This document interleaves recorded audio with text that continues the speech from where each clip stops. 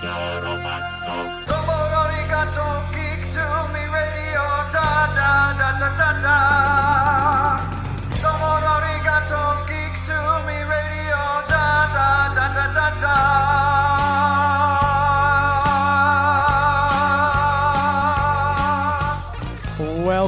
Welcome, geeks and nerds, girls and boys, to a brand new edition of Geek to Me Radio. Tonight, two fantastic actors. First, my interview with Paul Sun-Hyung Lee talking about the Book of Boba Fett, Mandalorian, and more. After that, we'll be live with David Dastmalchian talking about his new film, The Boogeyman, out in theaters this weekend. All that and more, stand by. We're talking TV, comics and movies, and video games. And if you don't know Star Trek from Star Wars, we'll try to explain. There are 12 doctors for Hogwarts houses, one ring rules them all. To be the greatest Pokemon master, you must catch them all. You must catch them all. Try to catch them all. Gotta catch them all. Gotta catch them all. Right now we're talking with award-winning actor, playwright, YouTube sensation. The guy does it all, Paul Sun-Hyung Lee. How are you? I'm very well, thank you. How are you? Doing great. I appreciate your time this afternoon. It's just, we fell in love with you, my wife and I, on Kim's Convenience. And then, of course, we both saw you pop up in Mandalorian. We're like, oh, doing the Leonardo DiCaprio thing at the screen when you appeared. And that's, I'm sure that you get that reaction a lot based on your new character, Captain Carson Teva. Yeah, no, there's a lot of people that they do the double take. And in fact, that Leonardo DiCaprio meme is one of my favorites because, the last person people expect to show up in a Star Wars is the guy who played Appa. So that's great. And I know with your YouTube channel, I kind of went down a rabbit hole. I said, okay, I'm going to check out his YouTube channel. And the next thing I know, it's 5 hours later. My wife's like, you have to come eat dinner now. I'm like, oh my gosh. But it's the unboxings you do and all this stuff. It's fun to see, one, but it's also heartening to know that, you're a fellow geek and you're playing in the Star Wars sandbox. That's got to make you so happy. Oh, yeah, absolutely. And thank you so much for the kind words. Like the whole YouTube thing started because of the pandemic. And, we're stuck at home and everybody's like, oh, what are we going to do? And I remember getting the Star Wars box set. It was the Skywalker Saga. 4K deluxe box set, 27 discs, art books, posters, cards, and it showed up in my unboxing video. And I thought, oh, I've seen you watch unboxing videos. Those look like fun. And so that's what started me down the rabbit hole. And I had so much fun doing it. I just, wanted to learn how to do them better and do more of them and really sort of express my geekiness to the world. And, I have a lot of toys and a lot of collectibles that are still in boxing. So it seemed like a match made in heaven. And I noticed the drinking game you make out of it, too, is so much fun. I almost feel weird because I don't have a beverage in reach right now as I'm talking to you, and I feel like I'm going through withdrawal now. Right. Well, that's a fun little add-on because I just suddenly noticed, I'm repeating a lot of the same phrases back and forth. So it's kind of like the unboxing bingo, as it were, but the drinking game is something that really sort of draws the community together. And like I say on the live streams, it doesn't have to be alcohol. It can be coffee, tea, water, blue milk, juice, whatever floats your boat. And I wonder what is it that you drink? What is your beverage of choice there? I'm a whiskey guy, so I'm really into the Irish whiskeys lately. So that's my beverage of choice. But every once in a while, I will switch to a White Claw just to throw a curveball in. And, some people are like, White Claws? What are you, a teenage girl? But no, I like it because they're tasty and they're low in calories. So take that. Yeah, it's not the 90s. We can't do Zima anymore. So, White Claw is the next best thing. Right. And with all the stuff, I got to go back to Kim's Convenience, first of all, because what an amazing show that was. That's I was in the middle of drafting a blog for my website, and I was going to do a blog on the 5 or maybe 10, depending on how I flesh it out, most charming shows currently streaming. Kim's Convenience is probably in the top 1 or 2 for me. It's just such a great show. You can sit down and watch it with anybody. It tells a great story, and it's got a lot of heart. And what was fascinating to me, I didn't realize it started out as a play, and you were one of the original cast members of the play too. That's correct. Yeah. That's a little known fact. I mean, Ince Choi, who's a playwright and the co-creator of the television series, he started writing it back in 2005, and it was just in a response of trying to find work for himself. He was very sort of frustrated with that, and so he tried to create his own work. And during the course of that, originally he wanted to play the part of Appa himself, but he was too young, and so he needed an older Korean actor to sort of fill in the role. And so that's when I became involved. And it was really great because over the years, he'd do a number of workshops. I'd be involved. And then the first time he heard me speak some of the lines that he had written, he knew that was the voice that he wanted to use. And so he kind of tailored it to my voice. And it was a great partnership as we went through over the years, developing the character, building it up. And then finally, we premiered it at the Toronto Fringe Festival in 2011. So 6 years of him working with it on and off. And it became a smash hit. And then we went and got picked up by a theater company and went on a national tour. Then it got optioned to a television series. And it was just like so many pinch me moments along the way for the show to succeed. And the moments, some of my favorite moments on the show are the ones between you and Mr. Mehta when he's in the store just talking with you. Some of the best liners come from the two of you and your interactions. And I know he, if I'm not mistaken, because I didn't get to see the play, unfortunately, he's not one of the original characters from the play. He was added on for the series. Am I correct? That is correct. This was originally Appa was supposed to have just one friend, his sort of frenemy, Mr. Chin, who is sort of one of these guys that you hang out with, but he kind of like he grates your teeth sometimes just with the stuff that he does. But they expanded it into another character, and Mr. Mehta was born. And it was great because, you know, nothing's funnier than a couple of immigrant dads complaining about their kids, right? So my friend Kevin, his favorite line is Mr. Mehta kind of gets flustered and he goes, "My God, the weather, it's simply everywhere." And just, that was a funny one. Were there many lines on the show? Obviously, it's scripted television, but did you ever, you and your fellow actors, were there any improv moments where it's like, hold on, we're going to keep that in? Yeah, there are little moments here and there. I mean, the writing was so strong on the show. It was great. It really was. They made our jobs a lot easier. But there were moments where you're just, you know, you're feeling the flow of the scene and suddenly like a word, like a line pops out just to button the scene, and it was perfect. I mean, one example I can give is during one of the earlier episodes, the cereal customer would come and he was asking if we accepted Apple Pay. And Appa, not understanding him, would hurt, you know, it's like, Appa Pay? Why would Appa Pay? Like, no, Apple Pay, right? And so we did the scene, and then during the course of the scene, Appa gets in trouble, everybody leaves in a huff, and Appa sort of stops and goes, "Yeah, Appa Pay." So that wasn't scripted, but it just felt so right in that moment, right? So, yeah, and it was great to have the trust of the showrunners and the writers and the directors to have that freedom to do that. And, it was a great experience. You and Gene, I believe, were the only two cast members from the original play that made it to the TV series. Did they make the two of you audition, or was it kind of one of those things where Ince Choi felt like, no, I have to have these two at least for the center of the show? How did that come about? Yeah, I never had to audition for the part of Appa. It's a very difficult role to cast because you really have to find somebody who can do the comedy and the drama at the same time. And it's very difficult just because there aren't very many older Asian actors who have enough craft and experience and who are available to do it. And because I had originated the part, it just made it so much easier because I had made my mark on the national tour of doing the show countless times. That was the actor that they had. Like I was the only choice, basically. I know for Jean, they did actually make her audition for the role, much to her chagrin.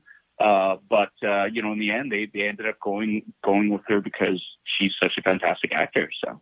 And all the work that Andrea did as Janet, just such emotional scenes that she had. Was that a difficult process casting Janet and Jung, or was it you knew that Andrea and Simu were your people right out of the gate?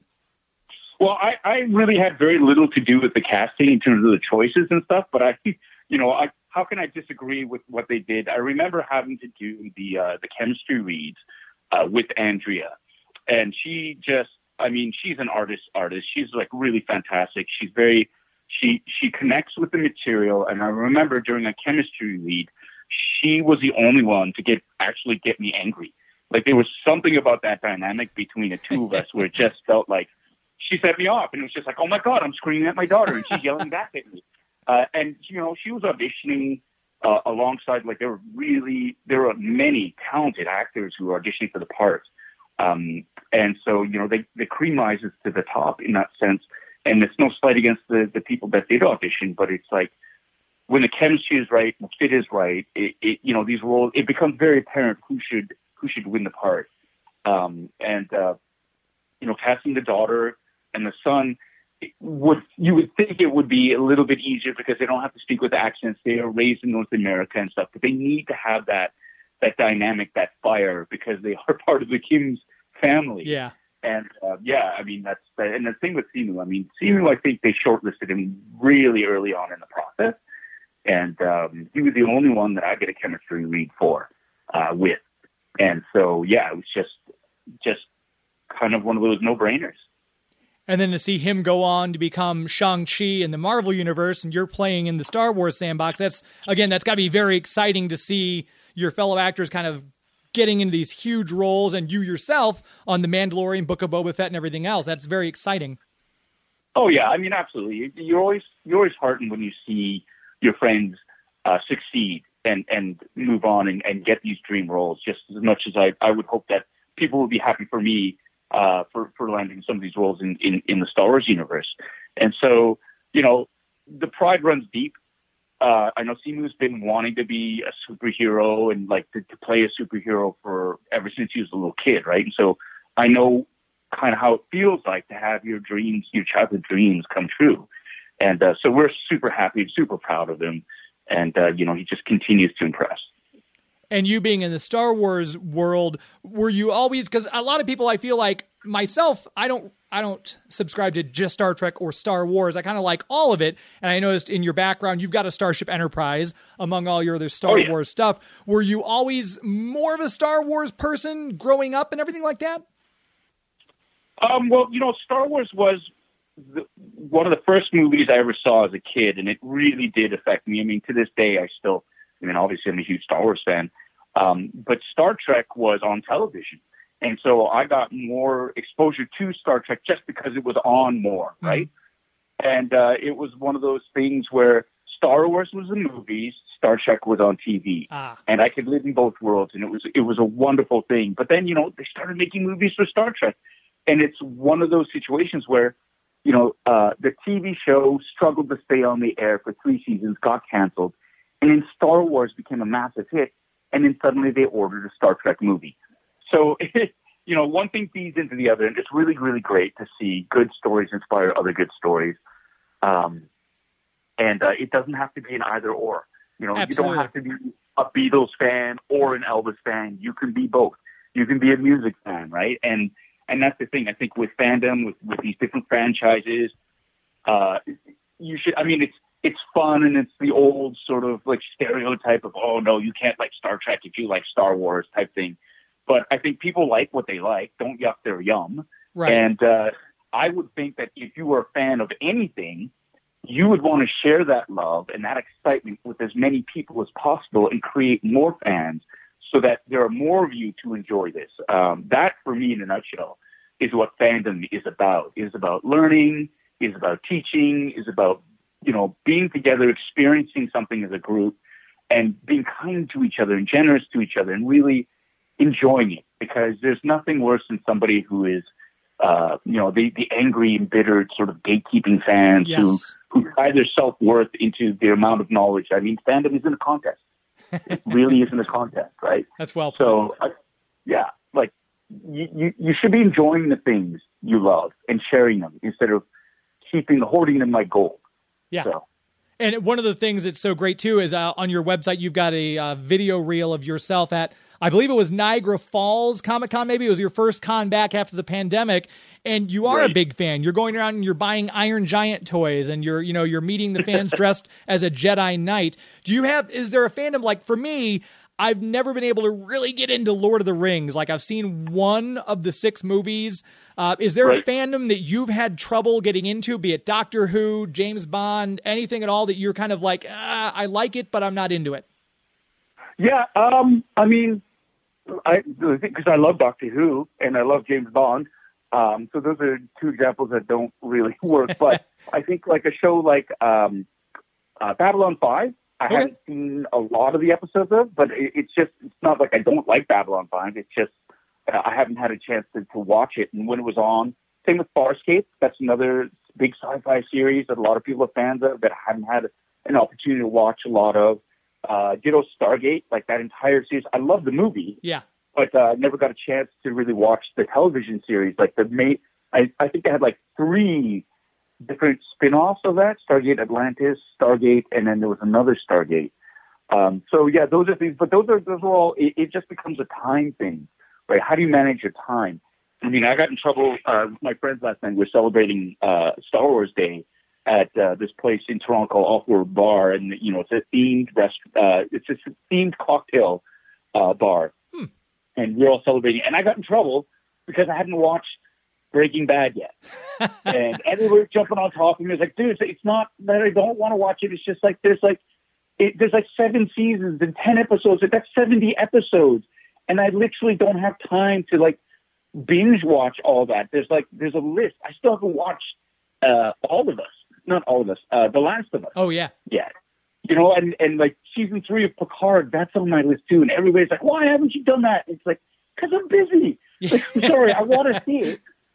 If I had the time, I would, but I've been busy. So, it is one of those fun things where people like to playfully tease about it. And there's a bunch of stuff that I still love to watch, but it becomes time management after a while because, got to pay the bills, got to take care of my family. Sure. And, Yeah, and I know, like I was telling a friend of mine the other day, they said, had I seen something? I think, it was The Last of Us. I saw the first episode, and my wife didn't care for it, so I'll circle back and watch it. But there's just so much streaming content now and movies coming out that it's impossible to keep up with everything.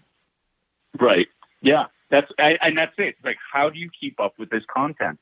And that's the thing. And like, for example, for The Last of Us, the only reason I didn't start watching is because I wanted to finish the playthrough of the video game first, and then I wanted to watch it. And then as things started to sort of unfold, I kept falling further and further behind. And so it wasn't like specifically by design. It's just life happens, right? There are those things that sort of get in the way. But I fully intend to partake and view these series when I have the time.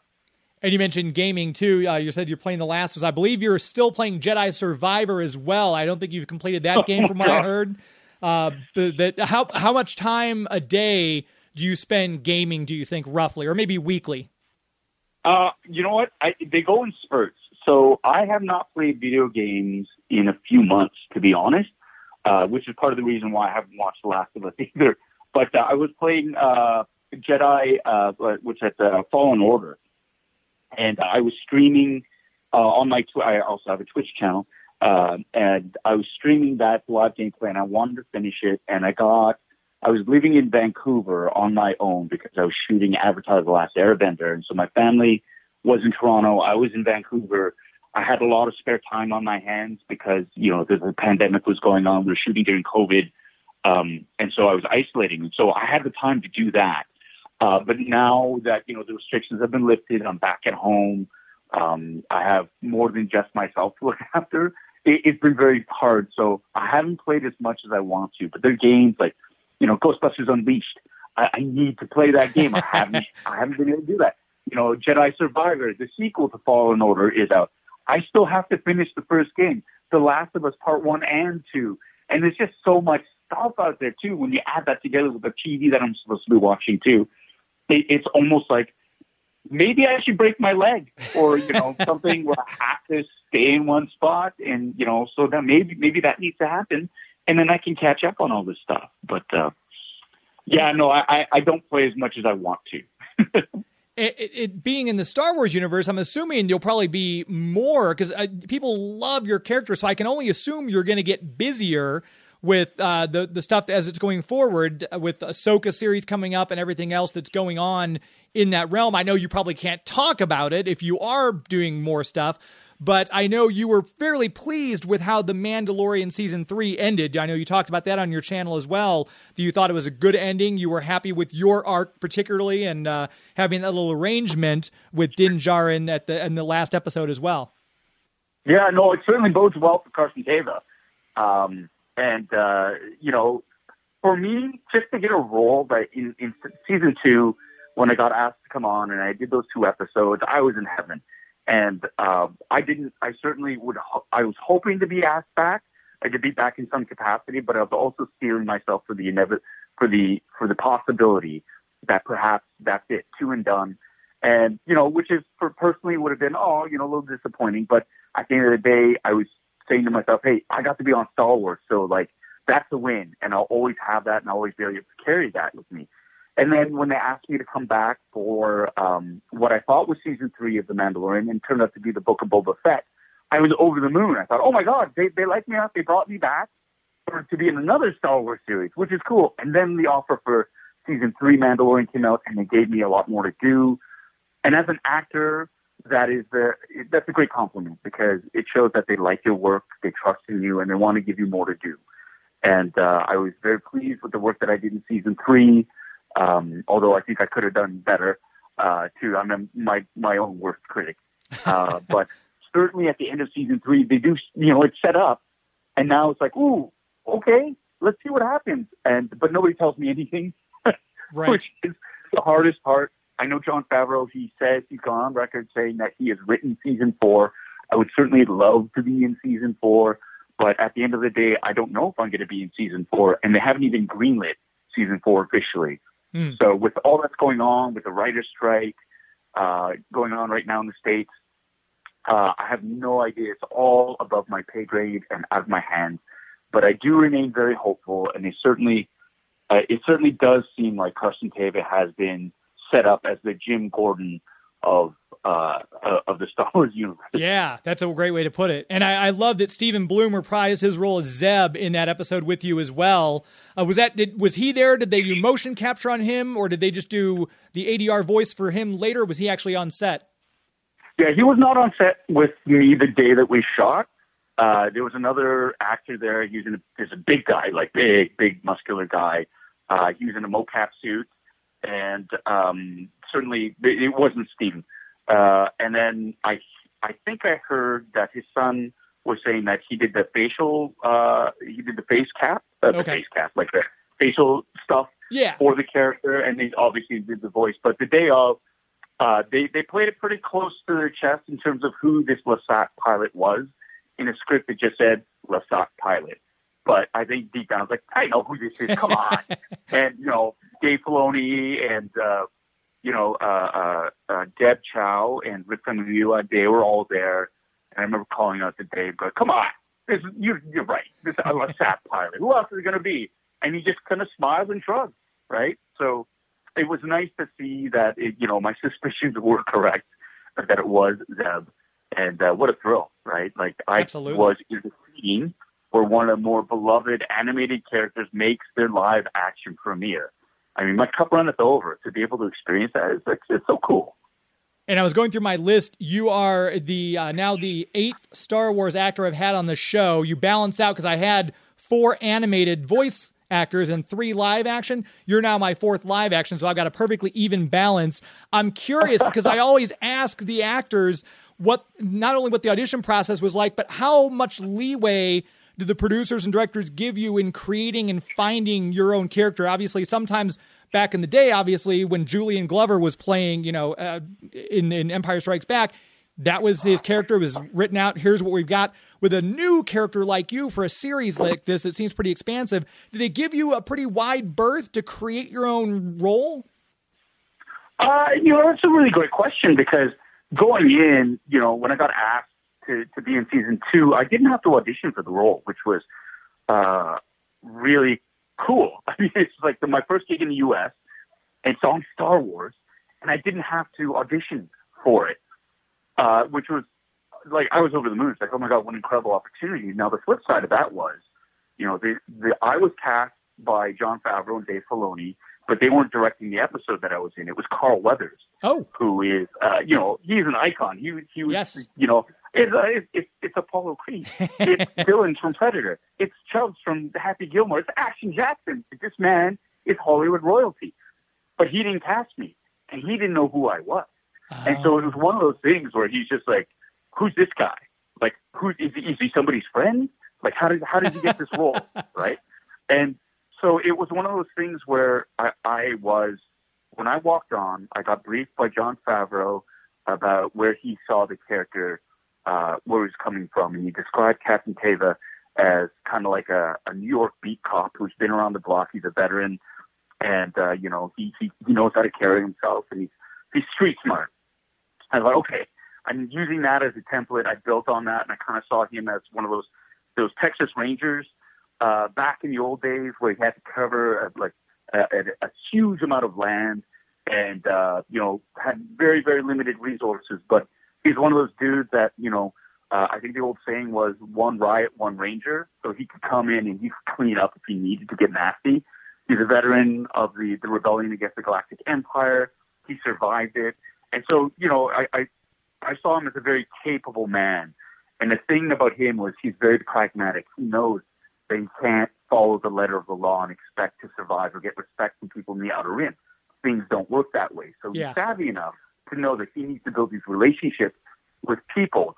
And he does. He's very sly because he doesn't overtly tell people what they need to do. He reminds them of who they are and what their relationships are.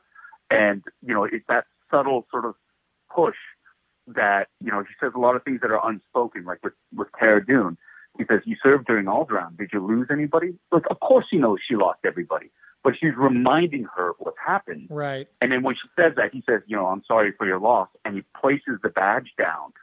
And it's like that. This is something you can do about it. You've forgotten. And now this is a reminder. And the next time you see her, she's a marshal. Yeah. Right. It's the same thing in season 3 with when he hunts down, like, he's a man of honor. He tries to do things by the book. When that doesn't work, he knows he can bend the rules, and he finds the Mandalorian covert, and he calls out Din Djarin. He says, hey, look, this isn't your fight. I just want to tell you, your friend was in danger, and I thought you should know. And it's that subtle push where the Mandalorian, Din Djarin says, I got to help this guy. So that's the dynamic that I see in Carson Teva. But he kind of grew into that stature because the first few episodes, I was scared shitless, to be honest, because I wanted to do a good job. I wanted to prove that I belonged there. And so I was a bit nervous. And I think it was great because despite all of that, the producers and directors are all super gracious and patient, and they helped me sort of shape my performance, which was great. And they were really happy with the end result, so much so that they asked me back for season 3. Season 3, I was way more relaxed, like more confident. I knew the character based on what we had established in season 2. And we went on from there, and we kind of grew that from there. And it's been a really fun process of sort of discovering Carson Teva and seeing what he's capable of. And I'm excited to see, hopefully, what season 4 holds for him if he's around. And again, I'm waiting with bated breath because it's one of those things where if they ask me to come back, in a heartbeat, because it's a dream gig for me. Yeah, I mean, I can't imagine not being excited getting to play in that universe with all the Star Wars lore and the fact that it's growing so much thanks to Disney taking over and bringing it in these new directions. And to your point about Carson Teva and his like that scene with Tim Meadows, I mean this as a compliment. I got kind of like Sergeant Al Powell vibes from Die Hard. Like that's the character he is. He's the beat cop who's like not supposed to be doing stuff, but he's going to do it because he knows what the score really is and what's going on. So it's a great, that whole scene was great with Tim Meadows. Yeah. Oh my God. What a fantastic actor he is. I mean, he plays that sort of, guy that's just so in over his head. Like sometimes he's just so, he's just frustrated with what's going on. He's like, well, that's too bad, but that's his coping mechanism, right? Like he's getting buried under bureaucratic rules and stuff. And of course, Katie O'Brien, who played in the scene, Agent Delia Kane, was tremendous as that kind of like that Weasley antagonist. He goes, "Oh, this isn't fine.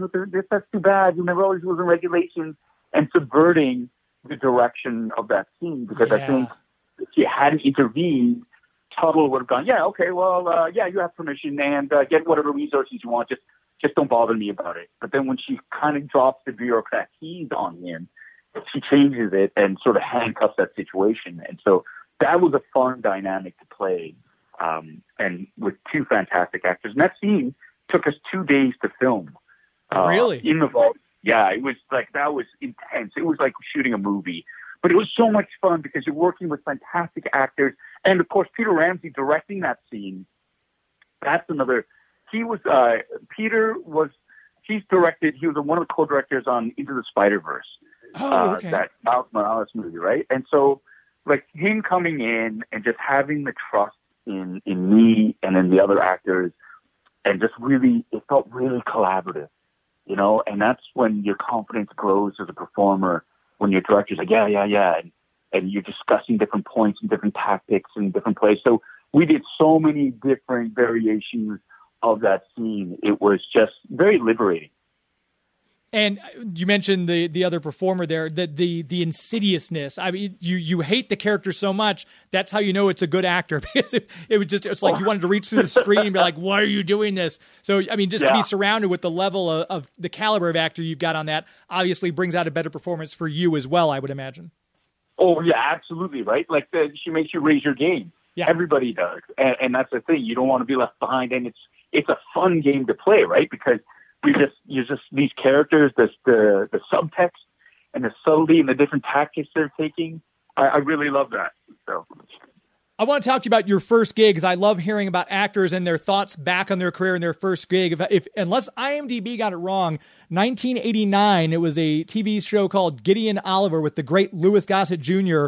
And when I look at the people who came out of that, Michael Rooker was in it, Cynthia Nixon was in it, Eric LaSalle. We just recently lost Tom Sizemore was in that. What were your thoughts? That was your first gig. Now looking back on your career, looking back at that, what do you think in retrospect of your first gig? I'm sorry, that's completely wrong on IMDb. Oh, okay, it is. All right. Yeah, I've been trying for decades to get that removed from my IMDb page, because I was in high school still. During that credit, my first acting credit was actually in 1995. It was a movie called Where's the Money, Noreen, was my actual. So this was, it was another Paul Lee. I can't steal his thunder.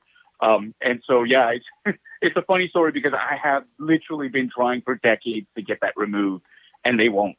Really? For whatever reason. Yeah. It's so funny. Back in 89, I didn't even know I could be an actor.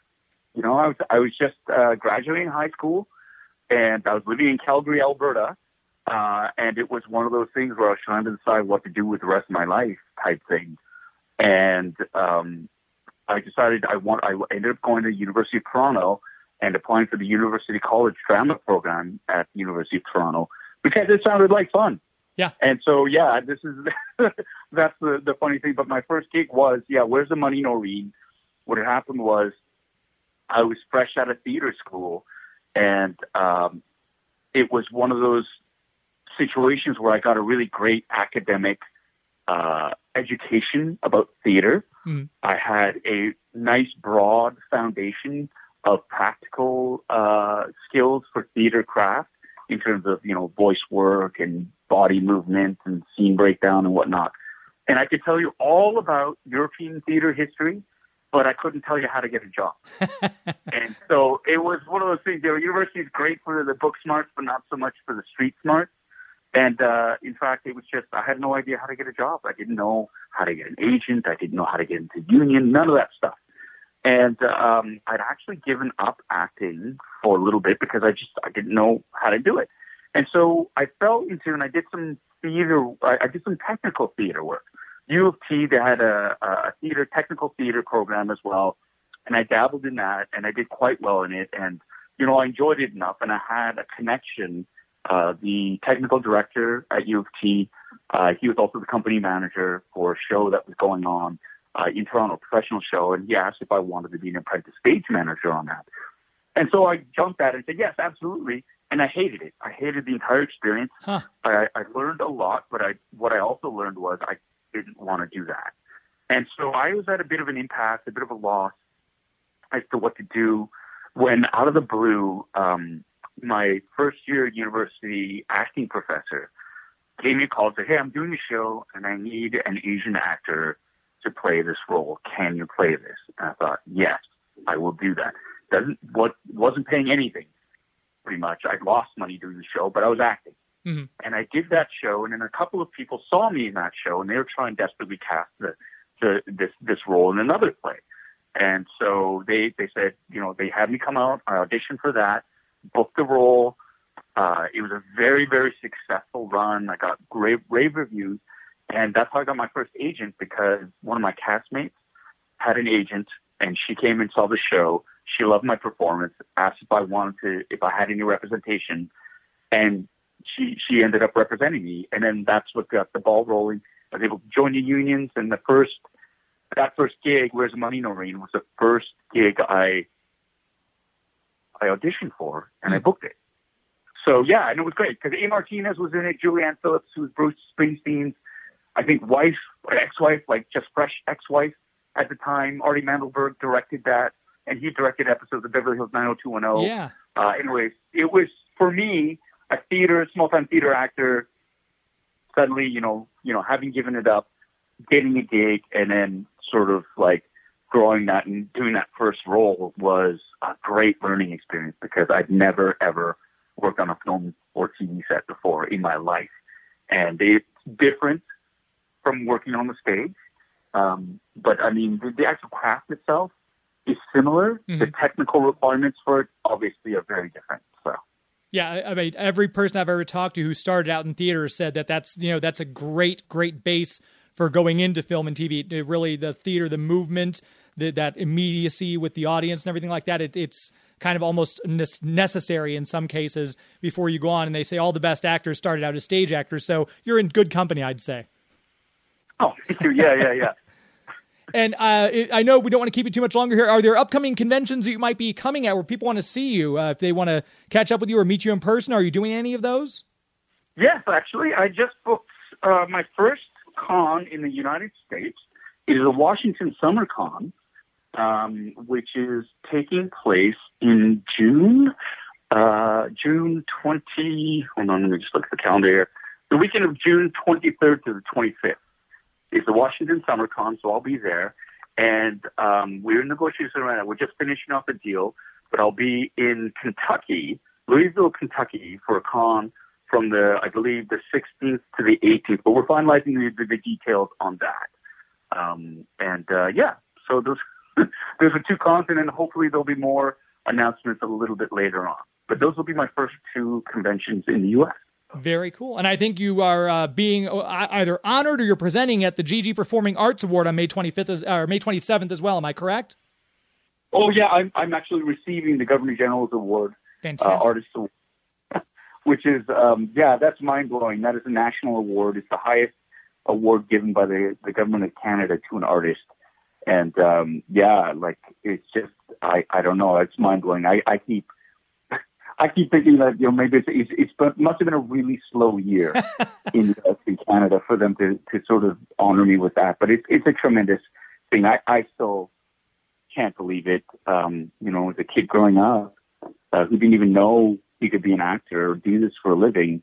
And, let's be frank, when I was in university learning the craft of acting, not a lot of people gave me a lot of, credit. If you were to pick out of my class who's going to be still acting 30 years from now, it wouldn't have been me, type thing. But like I said, I was always just too stupid and too stubborn to quit. And so here I am. And I'm immensely humbled and gratified by the successes, and just very, very thankful is the word. Just thankful for it. And tenacity is a highly underrated quality, so I'm glad you had that, because we would have missed all these great performances that we've now been treated to in your career.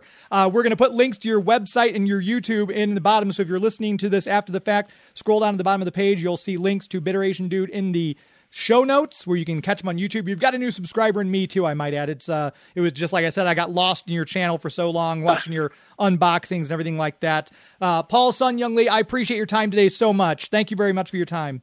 Thank you so much for having me. It was an absolute pleasure to speak with you today. And that was Paul Sun-Hyung Lee. As we wait to get David Dastmalchian on the air, I want to make sure we tell you about Steve's Hot Dog, Steve's Meltdown. If you are looking to get some food, maybe you got the city won today, didn't they? Didn't our team win? Yesterday, the day it's a holiday weekend, wibbly wobbly, 3-1. But hopefully, if you're down there, you're getting some Steve's hot dogs while you're at the game. If you're not down there, if you're just out and about, it's a great time to get some good food. Hit up their location there on Grand, and you can also grab some food there. Get a basket of fries, hang out, play their Miss Pac-Man machine. Absolutely incredible menu. And I know we had Dietrich Bader on the show last week, and he kind of roped him into our talk about Steve's hot dogs. But he and Paul Eiding the week before both said, man, that sounds like some good food. And it really is. If you've not had a chance to have Steve's hot dogs before, make sure you get down and get them this summer. Nothing says summer like hot dogs. Nothing says hot dogs like St. Louis, and the official hot dog of St. Louis is Steve's Hot Dogs. Make sure you use that coupon code GEEK2ME at checkout. That's GEEKTOME, and you save $5 off your order of $25 or more when you order online. Steve's Hot Dogs, STL is the website. Make sure you check out their Steve's Meltdown, too, if you want some elevated grilled cheese. Some really good food there as well. So no matter what kind of mood you're in, grilled cheese, hot dogs, you can't go wrong. Check them out. Steve's Hot Dogs, STL.com, Geek to Me at checkout for $5 off your order of $25 or more. We're going to take a quick commercial break as I grab the wrong mouse because the studio has 5 mice in here. Mouses? Meese? Whatever it is. We're going to take a quick commercial break. We're going to come back, and hopefully we'll have David Dastmalchian on the show. You're listening to Geek to Me Radio. Please stand by. Hey guys, this is Michael Rooker, and you're listening to Geek to Me Radio. Have a good time.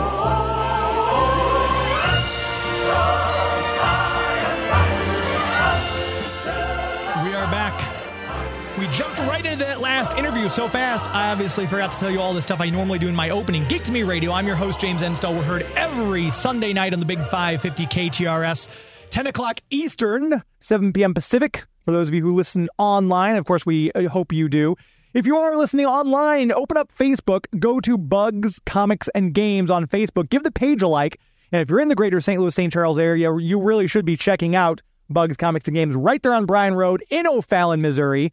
Easily accessible from either Highway 70 or from the page extension. Was just out there Wednesday for New Comic Book Day.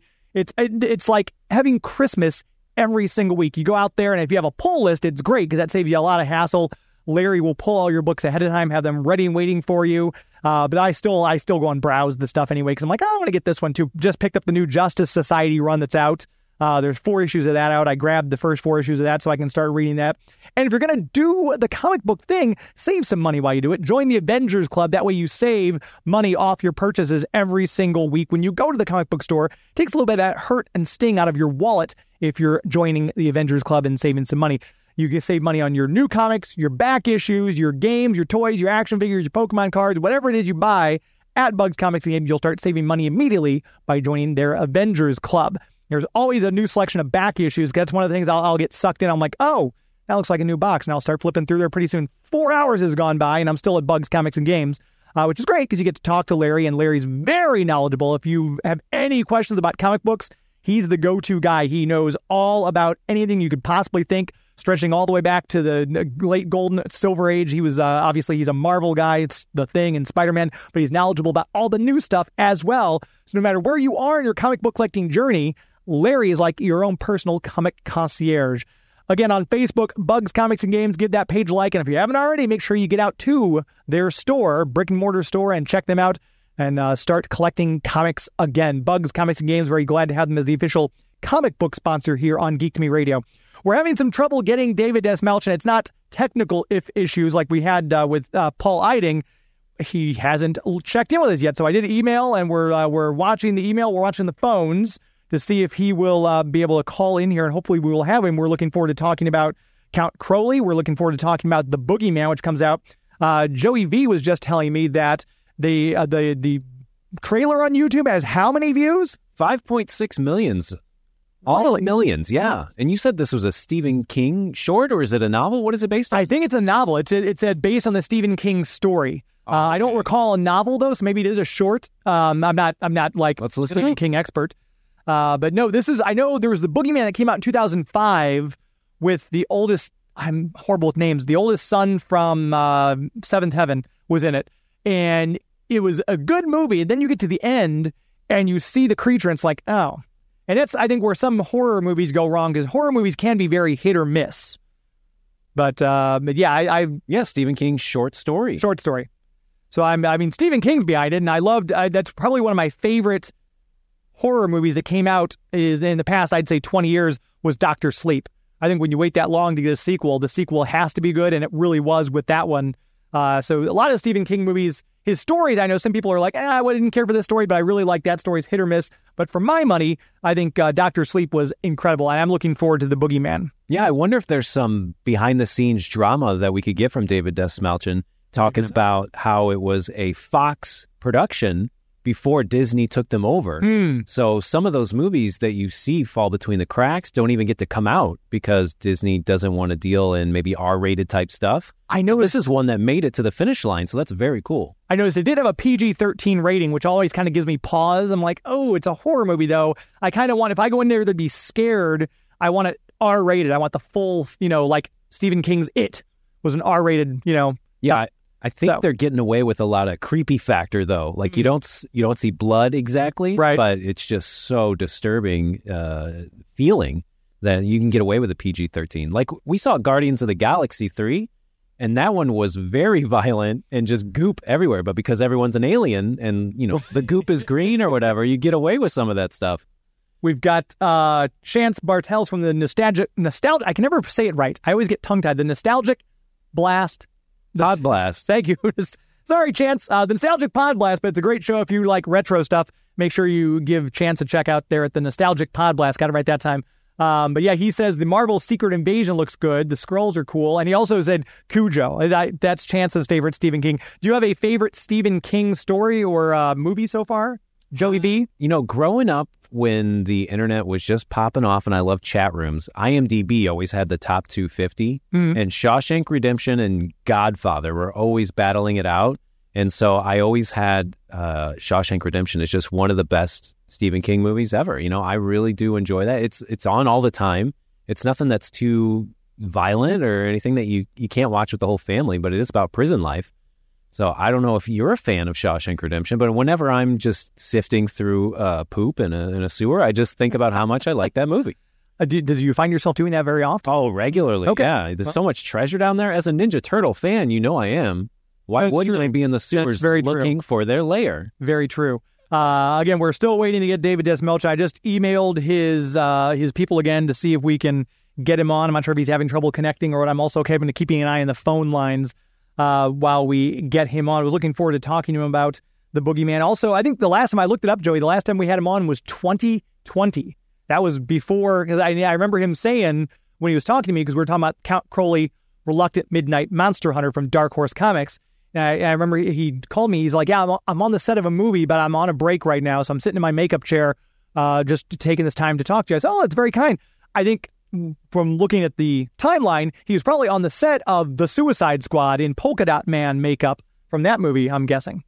Or, yeah, he was in Jay and Silent Bob reboot as well around that time. Yeah. So that guy's a mysterious guy. He can just go between different roles. And I think I remember crying during The Suicide Squad in his final scene. That was emotional for such a silly character that no one thought could be adapted. Right. He made the movie, really. Making his first appearance in Detective Comics number 300. I love that mind of yours that you can just pull stuff like that with numbers and what was on the cover and stuff. You do that with these comic creators all the time, and those are my favorite segments when you can geek out with them. That's like the only time it's any good, which is why I'm doing this. That's your not a real job. As useless as throwing polka dots, you having a photographic memory. I am the polka dot man of radio, is what you've just heard here, folks. Exactly. I know you're not a huge horror movie fan. I mean, because I know we've talked about horror movies before, but it seems like you're never, horror, let's go watch some of that. You like movies, but you don't ever really seem to strike me as a big horror movie fan. Well, the ones that make it to the cream of the crop, that rise to the top, those are the ones that I would love to see. I love any movie of any genre if it's made well. But I wouldn't say I'm a Shudder. I don't have a Shudder subscription, and I don't just watch the crazy low budget horror films that come out every week on that. But I'm actually a little too scared to see the new Evil Dead movie. I hear it's so over the top disturbing that it may make my stomach turn, and I'm always a little scared, or I have an aversion to real life violence. If it's a woman being attacked and that's just real life, I'm not a huge fan of that stuff. But if it's supernatural, you can get away from the real life stuff. I do enjoy that. And I'm a huge fan of Evil Dead too. Comedy horror, that's great. Army of Darkness. Mm-hmm. Yeah, see, I'm more of I prefer the real life, like the supernatural stuff. Mm-hmm. There's not a lot you can do, but obviously if, Michael Myers is coming towards you can pull out a gun and shoot him. You can hide from him. You can hit him with a bat. You can drive your car into him. Not that this will kill him, obviously, as we've seen, but the fact that you can fight it. Supernatural stuff, I feel like, yeah, I'm done. There's not a whole lot. That's why supernatural horror has usually freaked me out more than the regular slasher type horror genre. Yeah, I think some of the ones that involve violence against women that are just really famous, was it Last House on the Left? Those sort of ones, they turn my stomach a little bit. Yeah. No, I can see that. The Hills Have Eyes is another one. The original Hills Have Eyes is great because that's mutants, right? Yeah. There's nuclear fallout or something like that. I even love the remake of The Hills Have Eyes. That main guy who you see on the cover of the poster was just at Pensacon. Super nice guy who's sitting there taking an iconic face. A long time to sit there and talk with everybody as they came up. Chance, once again in the chat, says devil horror like The Omen is too freaky. I agree. I know The Exorcist kind of freaked me out. And another one I would say probably one of my favorite horror movies of the past decade, I guess I don't know how long ago it came out, maybe 20 years, is The Conjuring, which I thought that was terrifying. I really, supernatural stuff, like I said, kind of freaks me out. The Exorcist was pretty high up there too on my list. Yeah, people try and claim St. Louis for that. For some reason, people are proud that the real Exorcist story took place in our city, and there was a hospital that I think is not there anymore that people go and, take a pilgrimage to. I don't know if we should be claiming that. Someone said it was St. Louis University. I'm like, that can't be right. I don't think that's right. But it was... I've never taken the time because I don't want to drive down that street. I don't want to find out what street it is where that took place and get the heebie-jeebies. Yeah, and again, there's all the urban legends like, oh, they sealed the floor where that actually happened on. I'm like, I don't know if that's practical. I'd probably just condemn the building by this time because the original story took place in the 1930s, didn't it? Oh, man. The original Exorcise? Yep. The original Exorcise. Jane Fonda's The Exorcist. Yes. That's right. Yeah, Olivia Newton-John stars in The Exorcist. Let's get physical. The Exorcise. So as we wait for David Dastmalchian, I'm hopeful he'll still connect. For those of you who were tuning in, I know we got a lot of love for David on Instagram and Facebook, and I know some people specifically tuned in just for David tonight. Obviously, they wanted to hear my interview with Paul Sun-Hyung Lee, but it's always more exciting when the guests are live. But unfortunately, I didn't get a number to call David. I was trusting him to call in. So I did reach out to his publicist. I emailed them, and I haven't heard anything back on email, and I am watching the phone lines as well. And obviously, we'll see him pop up in the restream here in the meantime. Tell you what, why don't we just take another commercial break? We'll reset here and give him a couple of more minutes to call in. While we do that, we will go ahead and reassemble.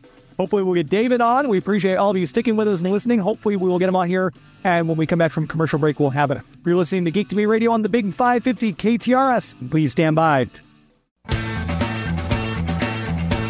Hey, man, it's me, Kevin Smith, Silent Bob. And you're listening to Geek to Me Radio, man. This is the only radio show that the guy does Batman Beyond listens to for his geek news.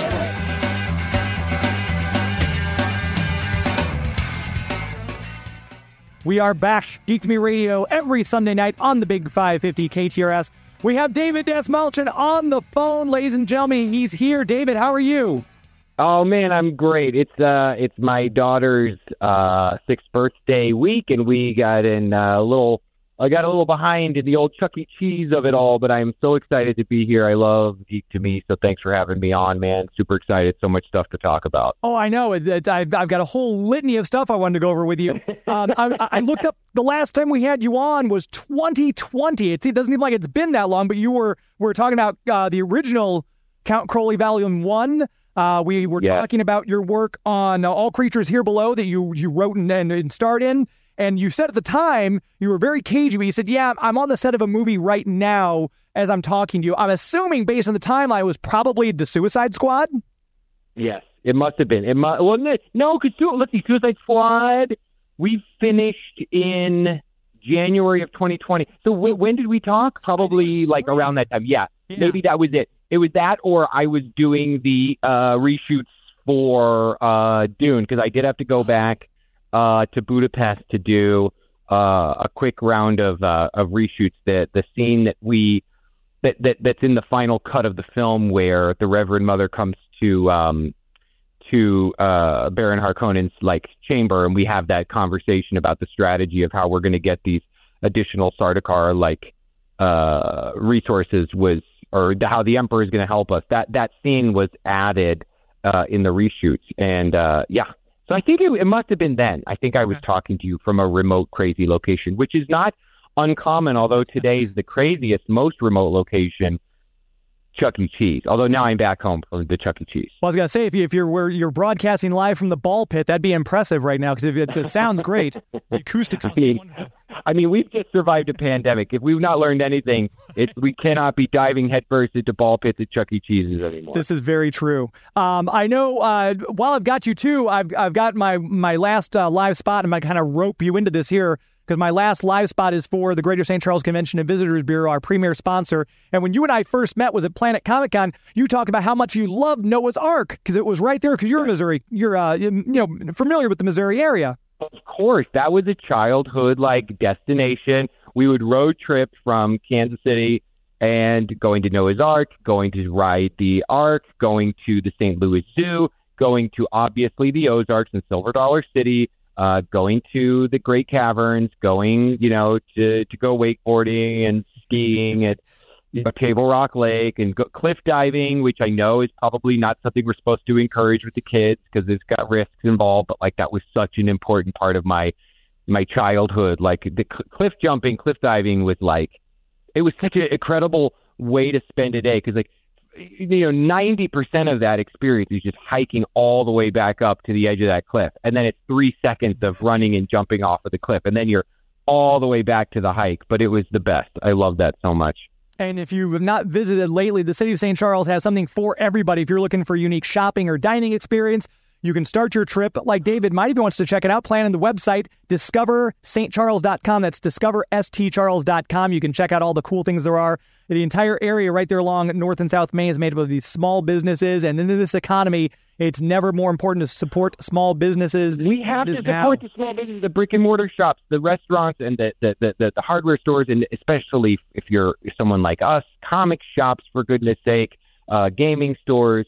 I don't know if there is a comic shop of note in St. Charles, but I'd love to come and do an appearance at something in the area in the near future. That would be really cool. We definitely, I'm going to have to talk to you about that off air, actually, sidebar. But as soon as we wrap the show here, I'll definitely discuss that with you, because I want to get some information. But I want to make sure, all the stuff I wanted to cover with you, I was going to ask my very first question with all these comic book we're seeing, the Umbrella Academy and all these things getting picked up for Netflix deals. When are we going to get a live action Count Crowley? Your lips, God's ears. I've been working on it diligently. I tell you what, it's just, you want to do this perfectly. You want to get the perfect team involved. I've got some really amazing minds helping me to put the big picture of this together. And it's something that I dream about and think about. Right now, as we speak, though, I am writing, and I've just finished the 4th issue of the 3rd new volume of Count Crowley. I can't wait. We're going to announce the title probably in July, and then hopefully that will be hitting shelves in the late fall. I've also just partnered with one of my biggest comic book creator heroes. I'll be introducing an entirely new title in a very short amount of time, as soon as we've got all that lined up and ready to tell the world about. I can't wait. It's such a gift and a privilege and a joy to me, obviously getting to act in so many things that are inspired by comic book and science fiction, things that we've all loved. But like the fact that I'm getting to write comics, I may even, between you and me, and obviously everybody listening, be getting a chance to do a run at an established team of heroes who we all, I'm sure, if you don't know them, you will soon, but I'm sure most of the people listening would know them and love them. And so, yeah, it's an exciting time. Thank God, Crowley, it's gone well, and people in publishing at different, publishing companies have recognized and seem to appreciate the work, which gives me an opportunity then to, present other ideas for other stories that I want to tell, some in the superhero space, some in the fantasy realm, but all of them in the comic book space. And we've just got a few minutes left before the end of the hour. Unfortunately, I want to make sure we talk about, because my executive producer, Joey V, and I were chatting about The Boogeyman, which hits theaters this coming weekend. Make sure you get out and see it June 2nd. Joey V was telling me that it's 5.6 million views for the YouTube promo already. What can you tell us in the next 2 minutes about The Boogeyman? I haven't seen a movie this scary in a long time, you guys. I watch scary movies all the time. I'm the guy that has my Shudder subscription constantly open on my TV at home. I love horror. I love Stephen King. I'm so proud to be a part of this movie. I honestly would implore you, though, to go see it with friends or family. You do not want to see this film alone. This is not a film you want to see sitting by yourself in the dark. It preys upon all of our shared fears of what the boogeyman could be and probably is in reality. It's absolutely horrifying, and I think Stephen King obviously is the master, but seeing a young, new visionary like Rob Savage take that source material into a new place, it's like, I mean, we had the premiere the other night, sitting there with my friends and family, and the screams and the tears that were happening in the theaters, pretty awesome. I love it. And yeah, Rob Savage, no stranger to horror. The Host and Dashcam were, I love Dashcam. I didn't make it all the way through a Host. Something came up, but Dashcam was great, so he's no stranger to horror, so I'm sure it was Stephen. Oh, he's great. He's so fantastic. Yeah, it's in great hands. The movie is terrifying. It's so good. Sophie Thatcher is incredible. If you've seen her in Yellow Jackets, you know what a great actor she is. Chris Messina. Oh, my God. The whole cast. Vivian, the little girl. I actually worked with her on Bird Box. She was one of the kids in the movie Bird Box, the Sandra Bullock film from a couple of years ago based on Josh Mallerman's incredible horror book. And I'm telling you, this is one of those you do not want to sleep on. Get to it opens next week. And then just soon after that, go back to the theaters, hopefully, and see Christopher Nolan's Oppenheimer, where I will be getting to make an appearance. I can't wait for you guys to see that as well. And there's a lot to keep up with. You're active on social media. We're going to put those links in the show notes if you're listening to this after the fact in the podcast form. Just go down there and click the link. We'll have the link so you can keep up with David. Don't hang up just yet, David, because I'm going to talk to you about something off the air. So I won't. I'm here. Thank you, listeners. Tonight. Of course. There he goes, David Dastmalchian. My thanks also to actor Paul Sun-Hyung Lee for talking about The Mandalorian and, of course, Kim's Convenience. A lot to talk about next month. We're already in June. Until next week, my friends. It's not in the way you watch The Flash. It's not in the way you love Scotty Young art. It's not in the way you play Mario Kart. It's not in the way you look when you make Game of Thrones references. That's a show. This is Geek to Me Radio. That's a show. This is Geek to Me Radio.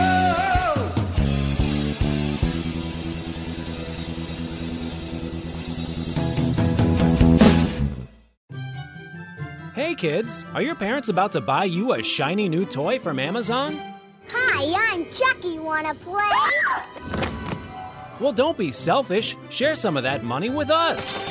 Before going on Amazon, make sure to type in bit.ly/geek2me in the web browser. It will look just like Amazon.com, except it'll say referral Geek to Me Radio up top. And then when you check out, a tiny percentage will go to support the show without costing you 1 cent more. So before your parents get you that gizmo, gadget, or widget, make sure they type in bit.ly/geek2me in the web browser. Bit.ly/geek2me. Bit.ly/geek2me.